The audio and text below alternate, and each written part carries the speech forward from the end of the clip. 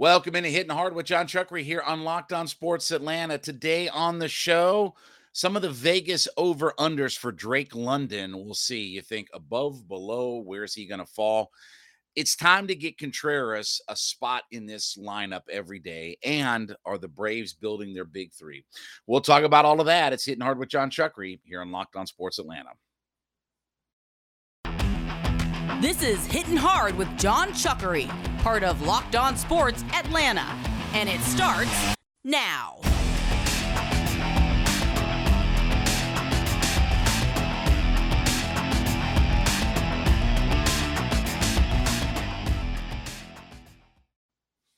Welcome into another edition of Hittin Hard with John Chuckery here on Locked On Sports Atlanta. We're asking you to head over to youtube.com, put Locked On Sports Atlanta into your search browser, subscribe to our channel, leave us a comment, tell us what you think about the show. You can find us free and available on all of your favorite podcast platforms, including Spotify, Odyssey, all of your favorites, and you can follow me on my personal Twitter page at JMCH316. Well, there are some interesting odds, Vegas odds, if you will, on some of the rookies in the NFL, and whether it's offense, defense, some of the numbers and projections for these guys. So Drake London is got a couple of numbers here that I thought were interesting. So Drake London has his receiving yards this year as an over-under of 764.5. And his touchdown number is 4.5. So let's talk about the receiving yards first. 764.5 receiving yards. That seems like an awfully low number, doesn't? I mean, even for a rookie and a pass catcher in the NFL trying to adjust, trying to learn, and you have the quarterbacks and this, that, and the other, that still seems like it's a low number. 765 yards in 17 games. That's like less than 50 yards a game, right? I mean, that's not a big number at all. Now, the way Pro Football Focus looks at Drake London, they project him out, by the way, if you just want to know what their projection is for London based upon their analytical data and all this kind of stuff. They have London projected out at 1,005.7 yards, so over 1,000 yards, and they have him projected at 5.7 touchdowns. So 764.5. I think that the over is a fair bet on that. I still think you're going to see him targeted a good bit. But I just think that when I break it down by game, it just seems like that's a number that he can beat, even on maybe not as many targets. And this is what we've been talking about with the quarterback. The big thing you have to factor into the Falcons' passing offense moving forward is just the lack of a quarterback whose job has been to huck it around. And you can laugh about that, but Matt Ryan's a guy that's averaged 600 pass attempts the last 4 years. Mariota's never thrown more than 453 in a season. That's his top peak high performance, right? Never thrown more than 453. You have a quarterback that's averaged 600. Now, part of that you're losing, you got to throw yourself back in. We know the reasons why, but still, Matt Ryan is a huck it around quarterback. Matt Ryan isn't there to run the football around and make plays with his legs and all that kind of stuff. He's there to stay in the pocket, push the ball downfield. And obviously, he's got a lot of wide receiver weapons that he's had over the last several years. So you factor that in, I still think that 764.5 is very attainable for Drake London. And I still think that that's going to be a number that he can get himself over. I don't know. I mean, Pitts, I think will be, again, we said, maybe 900, 1,000 yards again, somewhere in that range. I don't know if there's another guy that I immediately point to. I like Edwards. I like Auden Tate. I like what those guys bring, but I wonder how much their role is going to be. So I'll take the over on the 764.5. The 4.5 touchdowns, and I'm surprised Pro Football Focus puts it at 5.7 in their projections. I'm going to take the under on all of that. And again, you're going to have to prove to me and show me that this team is going to be an effective red zone offense or that they can pass their way into the end zone. You couldn't do it with Matt Ryan. They couldn't figure out how to do it with Matt Ryan, and they haven't been able to do it in this offense for the last couple of years. I understand regime change and all that, and Arthur Smith's a different guy. But until you prove it to me, I'm not buying the idea that he's going to be a 5 or more touchdown. Not when Kyle Pitts was a 1 touchdown guy in his first year.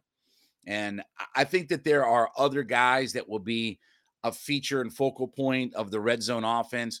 I do think that Kyle Pitts is going to be a bigger component to their short goal line, red zone type of scheme where you're going to have to get him the football. And I think that whether it's Edwards or whether excuse me, it is on Tate or one of those guys, I just feel like that the rookie's not going to be the guy that's going to get the looks and the love down deep in the red zone when it comes to scoring touchdowns.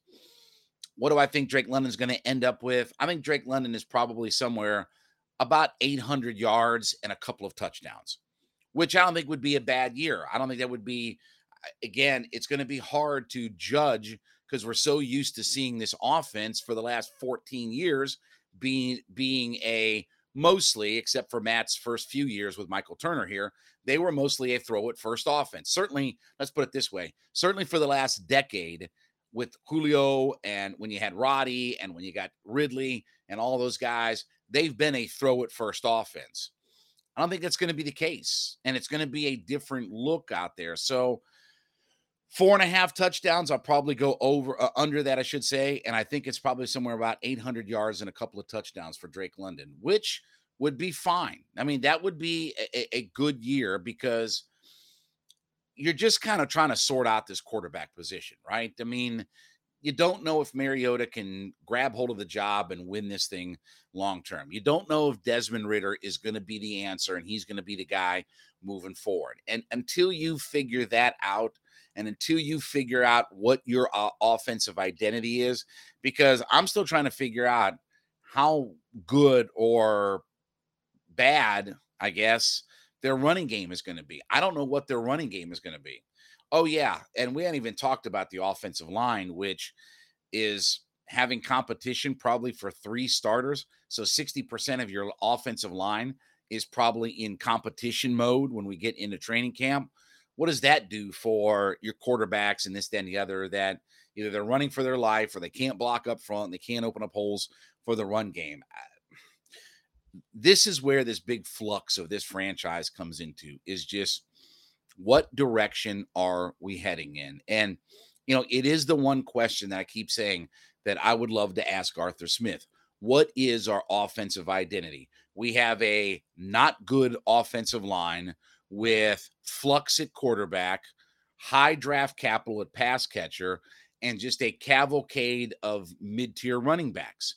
And with all due respect to Cordell Patterson, he had a really nice kind of breakout year for this team with double-digit touchdowns and 1,000 yards from scrimmage and all that. But he was 600 yards rushing, okay, and 5 or 6 touchdowns. That's not setting that's not going to make anybody think about Adrian Peterson or Walter Payton in their prime, okay? I just don't know what our offensive identity is. And until I feel like I have a grasp on what that is, I think that you have to sort of temper what some of the individual numbers are. So if you told me 800 yards and a couple of touchdowns out of Drake London, I'd take that. Yeah, I'll take that all day long out of Drake London. I think he does beat the over on the yards, but I don't think that he gets enough scores in the touchdown department to get over the 5.5. If he does hit the 1,000-yard, 6 touchdown range, he might be offensive rookie of the year, honestly. If he has that kind of number, he might be the offensive rookie of the year in the NFL. All right, when we come back, is it time to make a change to get Contreras in full time? We'll talk about that next. It is Hitting Hard with John Chuckery on Locked On Sports Atlanta. Back with you on Hitting Hard with John Chuckery here on Locked On Sports Atlanta. Head over to youtube.com. Put Locked On Sports Atlanta into your browser. Subscribe to our YouTube channel. Give us a review. Tell us what you think. Give us a comment. And also, you can find us free and available on all of your favorite podcast platforms, including Spotify and Odyssey. Always follow me on Twitter. Give me a follow at JMCH316.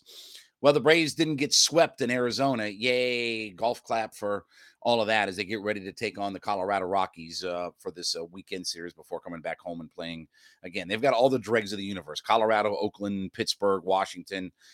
Remember what today is. Today is June 2nd. See that calendar down there? June 2nd is the date today. Remember what we talked about with the Mets, where they got to head out to play the Dodgers, Padres, California Angels, and then the back home with the Milwaukee Brewers. So, but that aside, really and truly one of the better surprises this year has been how good William Contreras has been for this team. 3 hits again yesterday. You look at his season stats, he's got, in literally just 19 games played, he's got 5 doubles, 7 homers, 14 RBI, and he's hitting .302 with a .380 on base, .714 slugging, which comes out to a 1.095 OPS. So what do you do with him? The Braves are in a quandary because you say to yourself, okay, well, we know he's got issues behind the plate. Maybe we can DH him. Okay. But ideally, your outfield on a day-to-day basis would be Ronnie in right, Michael Harris in center, Adam Duvall in left. And then that means that Ozuna has to DH. Well, if Ronnie's not playing in the outfield, you have to have his bat in the lineup. So that means he has to DH. So you're in a pickle because you don't have an easy spot to put Contreras in. Here's what I'm going to tell you, and this may not be popular, but it's the right move. Go ahead and make Contreras your everyday catcher right now. And I like Travis d'Arnaud, and I don't think Travis d'Arnaud is done, and I don't think his tank is empty or anything like that. I think you go ahead and make Contreras your everyday catcher. And I've said this before. When I heard about the idea of we're going to play him at third, we're going to play him in left, or this and the other, okay, that's beer league softball. When you get to the major league level and you start talking about changing positions, you might as well be playing at some rec league in Decatur on a Saturday afternoon. That's beer league softball stuff right there. Put Contreras behind the plate. Is he a great defensive catcher? No. Does he look like he's been better this year? How much of, in all honesty, when Contreras is caught, how much have we really talked about his poor defense? Or was that more of a last year thing that we spent a lot of time doing it? Put Contreras in, keep d'Arnaud as your back. And I understand you paid d'Arnaud a whole bunch of money, but with all due respect, even with the win yesterday, you're 10 and a half games out. 10 and a half games out. You can't monkey around. When all the pundits about, well, Memorial Day and, well, June and, well, a third of the season. Well, all that stuff has come to fruition. All of these little check marks that the baseball nudniks like to just kick the can down the road of, well, we'll wait till here. We'll wait till here. Well, eventually you start waiting till here and there's no more here. And while I do expect the Braves to start getting on a little bit of a roll here because of the competition that they're playing, you got 10 and a half games in. And you need all hands on deck right now. If you want to tell me that Contreras catches every day and then you bring in d'Arnaud as a defensive sub late in the game, fine. I'm fine with that. Even if that means I have to burn my second catcher, I'll roll the dice on it. But what's best for the Braves is to get his bat in the lineup. And the way their outfield and DH situation plays is that, you know, unless you're telling me when you rest Riley, you stick him at third or you rest, but that's not realistic. Hell, we've been talking about when is Adam Duvall going to get a day off? They're going to have Adam Duvall running around with bloody stumps for legs before he gets a day off. So if you want your outfield to be Duvall in left, Harris in center, Ronnie in right, that's the ideal plan. With Ozuna being the DH, stick Contreras in there at catcher.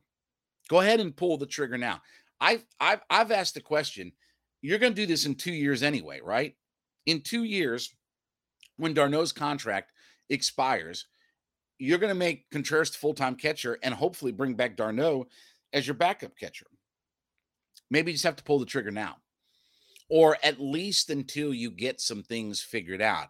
But much like with Ronnie, that I have to be cautious with him and not overplay him in the field, but I have to have his bat at the top of my order every single day.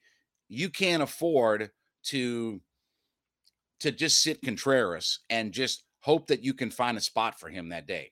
And look, even as the full-time catcher, he's not going to catch 7 days a week, right? Darno's going to have a couple of starts mixed into all of that, right? I mean, you have to budget and you have to not overwork your catchers. No catcher plays 155, 160 games. Even JT Realmuto, who is as good a two-way catcher as in Major League Baseball, he's not playing 160 games. He's not playing 150. Those guys will play 128, 135 games or whatever like that. You got to give those guys some rest. So it's not like Contreras is going to get a chance to play every day, but because of the quandary that you're in, where you don't have an easy spot to just stick his bat in the lineup because of the outfield and DH situation. I mean, Contreras, by the way, is not a worse defensive catcher than Marcell Ozuna is a worse defensive outfielder. And then, when you get Rosario back, he's another outfielder that you're going to have to put into the mix as well. There just isn't going to be an easy spot for Contreras to be in this lineup unless you go ahead for now and you pull the trigger and make him your everyday catcher. And I understand you gave d'Arnaud a nice little 2-year extension. He's getting a decent amount of money. He's the veteran. It's not that he's been bad, okay? But, d'Arnaud, to his credit, 35 games that he's played, 17 RBI, hitting 33 strikeouts, by the way, to 3 walks. All right, well, Contreras has 14 RBI in barely half the games that d'Arnaud has played. Right now, for a team that struggles to hit with runners in scoring position, create more runs, okay, and at times is going to have to outslug some teams because either their pitching kind of falls short or what have you, Contreras' bat is more valuable to the lineup. It's just too valuable right now for him to sit. And you don't have an easy, good position to do it in. He's not going to play third base. It's not beer league softball to just move him into here, there, and everywhere, or whatever like that. Remember when they tried all that with Johan Camargo? When did Camargo have his best season? That was when he played full-time third base, and he wasn't moved to left, and he's playing right, and he's playing second, he's playing short. When he had his best season as a major league, he was in one position. He played third base for the Braves, and that was his best year as a major leaguer. Not when he played 7 different positions, not when he was the ultimate utility guy and all that kind of stuff. When he locked down in one position, do that for Contreras as well. Let him be the guy that is your starting everyday catcher. Okay, all you're going to do is flip the roles a little bit. And at this point, you have the guys under contract that you have. I don't care if d'Arnaud is making good money. It doesn't really matter at this point. That means nothing. What's most important right now is you have to find a way to win ball games. The best way to win ball games is to have Contreras' bat in the lineup every day. And the only spot that you can really do that is to make him the everyday catcher. All right, speaking of the Atlanta Braves, are they starting to build their next quote-unquote big 3? We'll talk about that next. It's Hittin' Hard with John Chuckery on Locked On Sports Atlanta. Back with you on Hittin' Hard with John Chuckery here on Locked On Sports Atlanta. YouTube.com. Put Locked On Sports Atlanta into your search browser. Subscribe to our YouTube channel. Give us a review. Give us a comment. Tell us what you think about this show. Don't forget, we are free and available on all of your favorite podcast platforms. You can download us there, Spotify, Odyssey, all of your favorite platforms. And follow me on my personal Twitter page at JMCH316. We mentioned that the Braves did win yesterday, and that was good news without getting swept in Arizona, and they get ready to take on the Rockies right now. The guy that has really also, we talked about Contreras here a few minutes ago, the guy that's also been outstanding this year for the Atlanta Braves has been Kyle Wright, who is now sitting at 5-3 on the season, a 2.41 ERA in 10 starts, 59 2/3 innings pitched with 66 strikeouts. So he's sitting at 10 strikeouts per 9 innings, almost 3 strikeouts to walks ratio out there. His whip is 1.073. He's been terrific here. Now, let me get into this discussion by prefacing everything, okay?